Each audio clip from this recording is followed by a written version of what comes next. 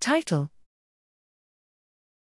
Early striatal hyperexcitability in an in vitro human striatal microcircuit model carrying the Parkinson's GBA-N370S mutation.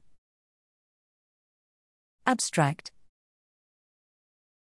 Understanding medium spiny neuron, MSN, physiology is essential to understand motor impairments in Parkinson's disease, PD, given the architecture of the basal ganglia.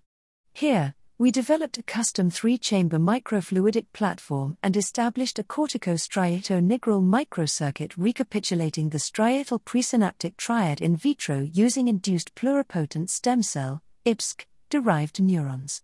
We found that, although cortical glutamatergic projections facilitated MSN synaptic activity, dopaminergic transmission was essential for excitability maturation of MSNs in vitro.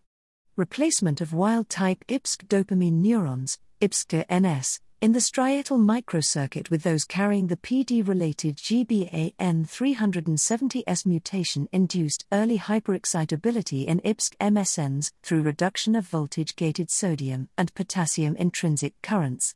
Such deficits were resolved in aged cultures or with antagonism of protein kinase A activity in nigrostriatal IPSC-NS.